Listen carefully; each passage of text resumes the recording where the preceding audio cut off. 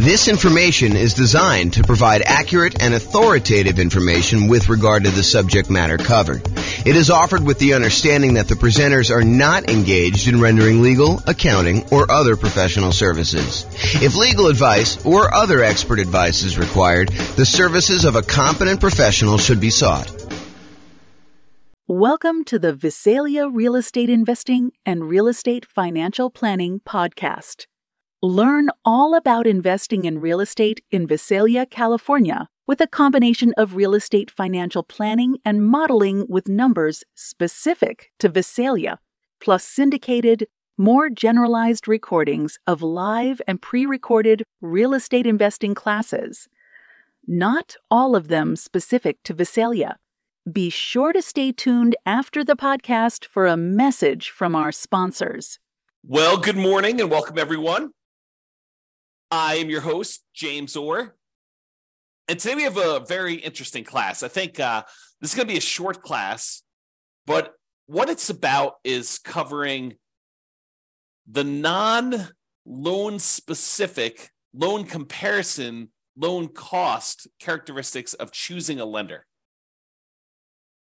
You know, I think a lot of real estate investors, they might call up 1, 2, 3 lenders and compare rates, compare the cost to get the loan. Although some investors won't. Some investors don't do it that way. But I think a lot of investors will. A lot of investors will call, 1 or 2 or 3 lenders that they've gotten recommendations from, either from their other real estate investor friends or their real estate agent or their banking relationships that they have existing. And they will try to get quotes for their lender. And they will compare lenders based on, what interest rate can I get today? And what are the costs associated with getting that loan? Because some of the costs they vary. They're hard to compare, as we will cover in a completely different class where I talk about how do you compare and evaluate different lenders based on these kind of like costs. There's a whole class coming on that. But today it's the opposite of that. It's not the opposite. It's a supplement to that. It is the kind of like non-monetary, non-direct loan comparison attributes for selecting a lender for real estate investors. Because, as you will find out, it's not always exclusively about price. It's not always exclusively about the interest rate. It's not always exclusively about the cost of the lender. There are non-financial selection criteria for choosing a lender to work with as a real estate investor. We'll cover all the financial selection stuff in the class where we talk about how to evaluate mortgages comparing lenders. I'm not going to go over that today because we'll cover that very specifically. But really, this is stuff like, how do you find a good fit for your dream team? How do you find someone who understands and works with your goals, right? So you don't want to go out there and just choose a lender that has the absolute lowest price. If you need help with someone who's going to sit down with you and make a plan with you and help you understand what it's going to take for you to be able to buy 10 properties or 15 properties over the next whatever time period you're doing it.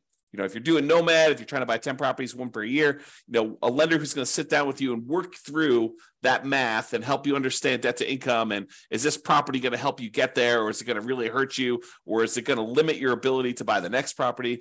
Someone who really understands your situation and is willing to assist you as part of your dream team, part of your advisory council. If you think of this as running a real estate investing business, this is sort of like your board of directors. Your set of advisors who is assisting you in doing that. So sometimes you'll have 3 lenders that you're considering, and they're all relatively close on price.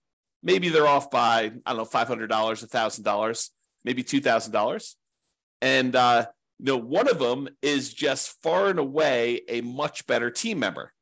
They want to see you be successful. They're like, hey, come on in. Let's go over all your numbers. Let's go over like a plan to get you where you want to be with, the 15 properties or the 20 properties or the 5 properties or 100 doors or whatever it is that you're trying to accomplish. They're on your side. They're part of your team. They want to help you succeed and understand what it's going to take for you to get there financially. You're not just guessing and researching online and trying to like figure out what applies to you and what doesn't apply to you. They're an expert in their getting loans and brokering loans, and they're going to assist you in understanding what you need to do that.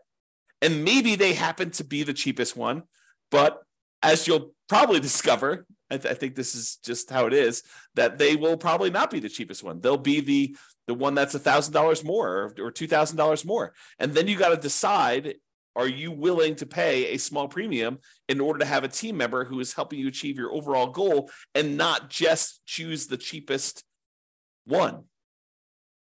And that's something you need to decide. But it's not always about price. It's not always about being the cheapest one. It's not always being about, the other thing. It's sometimes about the value you're getting for paying this person as part of your team. So I think one of the factors, one of the non-financial, non-monetary reasons for selecting a lender is, are they a good advisor as part of your team helping you achieve your specific goals? Do they have expertise in that? Are they willing to sit down with you? Are they willing to help you? Are they willing to work with you in order to achieve your goals? So that's one factor. Are they a good dream team member? Number two, overlays. So an overlay is an additional criteria, an additional restriction that lenders place on loan products that their company usually sells that is different than the baseline criteria. So for example,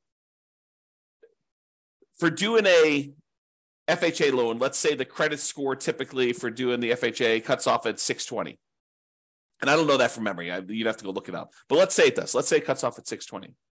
A single lender can choose to make their company safer, to make sure that the loans that they're underwriting perform a little bit better. They could say, our minimum credit score for doing an FHA loan is not 620. 620 is what FHA will accept, but we are going to require 640. They've added an additional overlay on top of the criteria that FHA has set, and that they're making it a little bit more conservative, a little stricter for you to get that loan. And so it's important for you to understand where certain lenders have applied these overlays, what overlays they have in place. And some lenders really know these, right? They're like, hey, listen, traditionally, if you go straight to FHA or you go to another lender, they're going to say it's 620. For us, it's 640. And they'll tell you up front. Other lenders may not know. They may not understand all of their overlays and where they differ, especially new lenders who haven't been in the industry that long and don't have a wide kind of like swath of experience to be able to say, this is different than where I was in my last company. Because they may be telling somebody, that this is the rule, but the rule is really specific to their own company. It may not be the generic rule for the entire industry, and theirs may be different than what the industry standard is. So dream team member, whether they're going to be a good part of your dream team, and overlays. Another factor, like not specific to the interest rate or cost of getting the loan, that you may want to consider. It's not always about price. And the next one, some people may kind of like poo-poo this away, but personality. If you call up a lender and they make you feel like an idiot, maybe you want to choose another lender, even if they are $500 cheaper or $1,000 cheaper. If they're insulting to you, or they make you feel little, or they kind of like make you feel like you're bothering them, then maybe you choose someone else who doesn't make you feel that way. I think personality is a big factor in do this. And it's sort of related to Dream Team, but I think it's slightly different, right? I think there's a personality component, is this going to be someone who I can communicate with because they are a good fit, they mesh well with my personality, and you might be willing to pay a small premium for that. Okay? So personality is another one. What about accessibility and communication? I had a couple lenders. A client of mine was trying to use, a couple of clients of mine were trying to use a lender. And this was during a time when the market was ridiculously hot. We were like getting 20 offers on properties. And so you had to be like very aggressive. And sometimes you're doing things like after work and you're trying to call a lender to get a lender letter so that you could actually submit your offer and be competitive. And you're competing against, I don't know, sometimes 5, 10, sometimes 20 offers on properties. And you really wanted to come across with your best foot forward and kind of be a strong candidate. And so early on in the process with this particular buyer who wanted to use this particular lender, I call up the lender. I say, hey, listen, we're going to be going out looking at properties tonight. Can I get your cell phone in case we're ready to write an offer so I can get a lender letter from you so we can make our offer, make this buyer look as strong as possible and hopefully get their offer accepted? And he's like, no, I will not give you my cell phone. I only work 8 to 5. This was a bank. This was a local bank, but I only work 8 to 5. I don't give out my phone after hours. I said, okay. I appreciate you letting me know that. And he proceeded to use a different lender because this particular guy was not willing to be accessible. And I get it. I mean, as a real estate broker, and if you're a real estate investor and you don't understand this is probably an important thing for you to understand as well. But as a real estate broker, I'll give you another example related to this.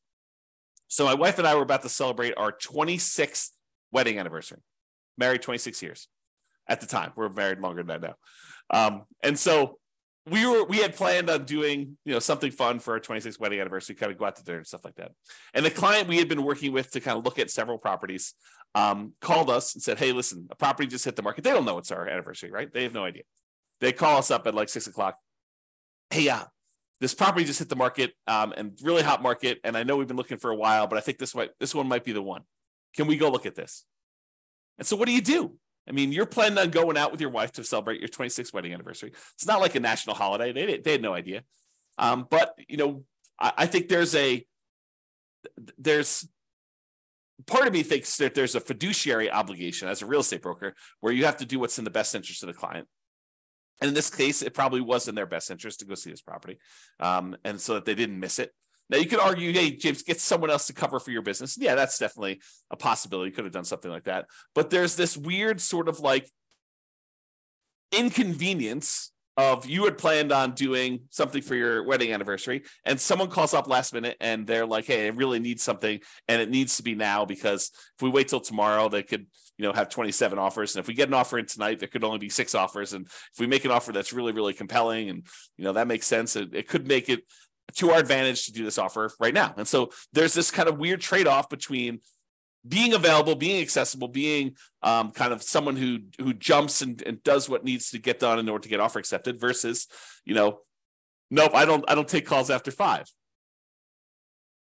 Kind of an interesting thing. So maybe for you, accessibility could be an issue, or it could not be an issue. You're like, hey, listen, I get it. I'm the type of person that I'll wait till the next day. If we don't get this one, that's just the cost of doing business. If that's you, that's fine. And maybe it doesn't matter. But some people, it does matter. And that could be a selection criteria. How accessible are they? How communicative are they? And a lot of times for communication, you won't know until after you're done with the transaction, after you're done with the first one. Although you can get some hints early on. But some people, they're really good at the aggressive follow-up to get the person to say, hey, I'm going to go with you.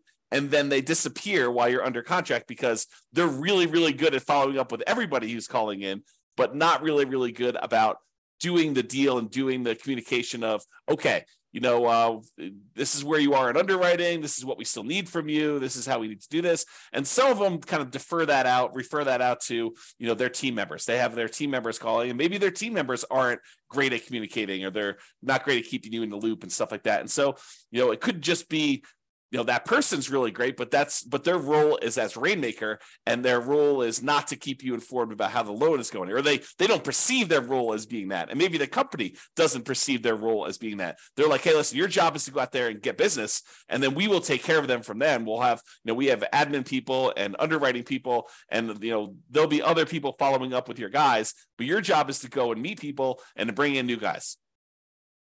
Something to consider.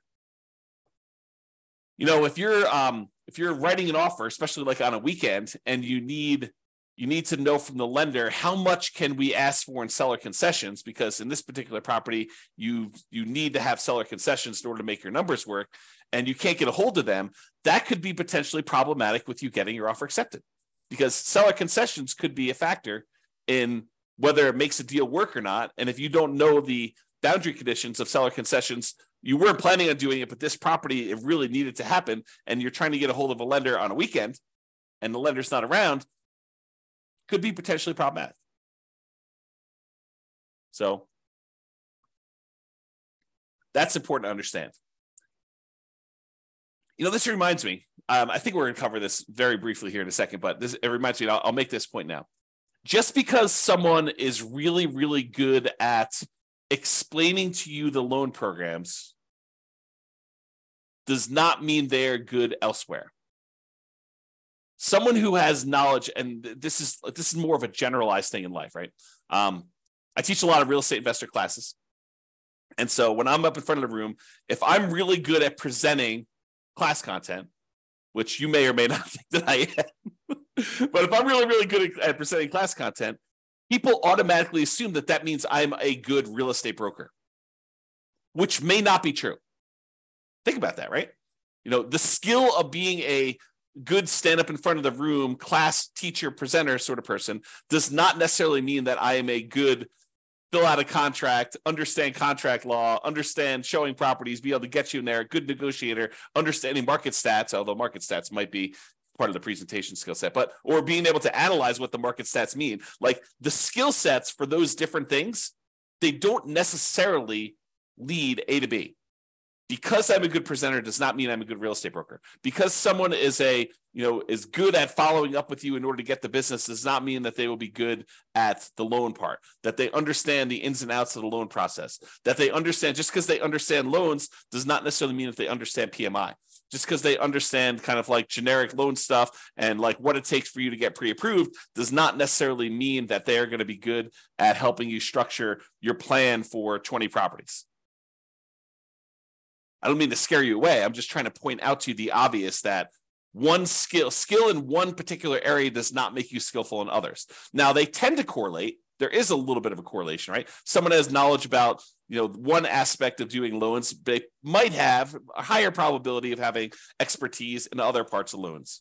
But use like a sports analogy.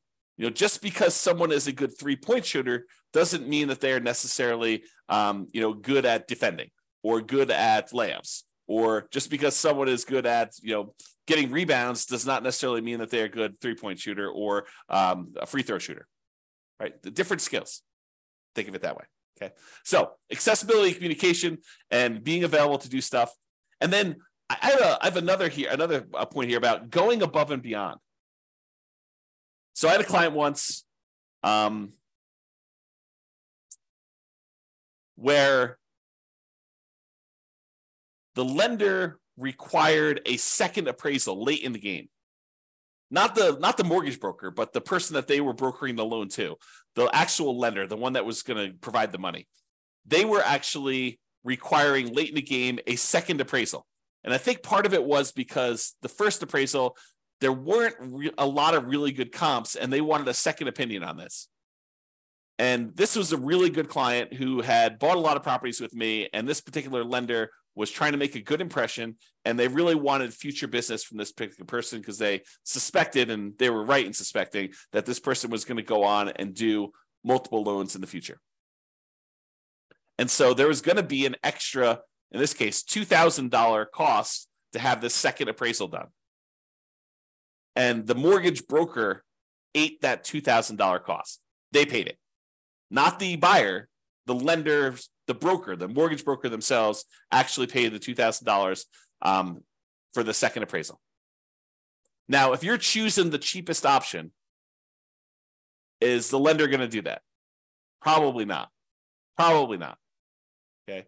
So you probably don't get that with the cheapest lender. So that's something to consider. Now, it is important to understand this. Lender programs vary. Just because one lender you talk to says it can't be done, it doesn't necessarily mean that it can't be done universally. It may mean that they're not aware that it can be done or how to do it, or that there are options for doing it. It just means that that particular lender tells you, no, we can't do this. Different lenders have different loan programs, in case you did not know that. So not every lender has every loan program. Not every lender has certain loan programs that other lenders have. Different lenders look at things differently and may be willing to do something that other lenders won't. There are guidelines for qualifying for these loans, but sometimes interpreting those guidelines varies a little bit from lender to lender from time to time. There's some that are universally I would say that, like 99.9% of the guys, they're saying, yeah, this is how that goes. But there are occasionally somebody who interprets something differently. And it may be interpreted in your favor, or it may be interpreted not in your favor. And you may be required to go look for another lender, or you may be incentivized to use that lender repeatedly. Different lenders, as I pointed out, have different knowledge levels. Not every lender is an A+ lender. Not every lender is an F- lender. Just like there are good attorneys and bad attorneys, and good real estate agents and bad real estate agents, and good priests and bad priests, and good football players and bad football players, there's a range of skill levels out there, and you should realize that that does apply to lenders. Some of them really know their stuff and are awesome to work with. Some of them are brand new and they're super sincere and they really want to do a good job, but they just don't have the knowledge level yet. And you may be still willing to work with them and just kind of realize that they are new. And they may ultimately be amazing members of your team. Or they may not be. They may be out of the business in 3 months, and you're part of the wake of disaster that was left over, all the carnage from their 3 months in the business, right? You just don't know. So when I talk about lender programs in the future, and when I talk about all the different programs and stuff like that, what I'm talking about is primarily what most lenders will do. There probably are some loans that I'm not covering because I don't know much about them. Just like some lenders don't know about some loan programs. I have blind spots as well. Okay? So, in conclusion, if you need a specific loan, select the lender that offers that loan. Don't say, oh, my selection criteria is this, but then I only have one lender that's willing to do this particular loan program. You got to go with that lender, right? So I think that trumps a lot of different things. However, if several lenders offer that loan, you'll want to select the lender for your dream team. And comparing interest rates and costs to get the loan, they matter totally. And we're going to cover that in a separate class. It's that important. There's kind of like a separate class on how do you compare loan A to loan B to loan C, especially when they don't all call everything the same. And sometimes they have different interest rates with different costs. And how do you actually do that analysis? So we've got a whole separate class coming on that. But there are other non-financial aspects to considering a lender, and that's what we hopefully covered today to give you some insight as to some other things you'll want to consider. And if you have some other ones, maybe point out to me some ones that you have that might be good there too. That's all I got for you. This has been James Orr. Hope you have a great day. Bye-bye for now. With home prices up, mortgage interest rates up, and rents up, but not quite enough to counteract the higher prices and interest rates, cash flow on rental properties in Visalia is harder than ever. Book a call with the Real Estate Financial Planner to apply our proprietary 88 strategies to improve cash flow on your rentals. See the show notes for a link to schedule your call and improve your cash flow today. If you're a real estate agent, lender, or professional in Visalia that wants to help our real estate investor listeners, consider reaching out to learn about collaboration opportunities with this podcast. We'd love to add more value to our listeners by having you assist our investors buy, sell, and finance their real estate investments. See the show notes to schedule a call to discuss collaboration opportunities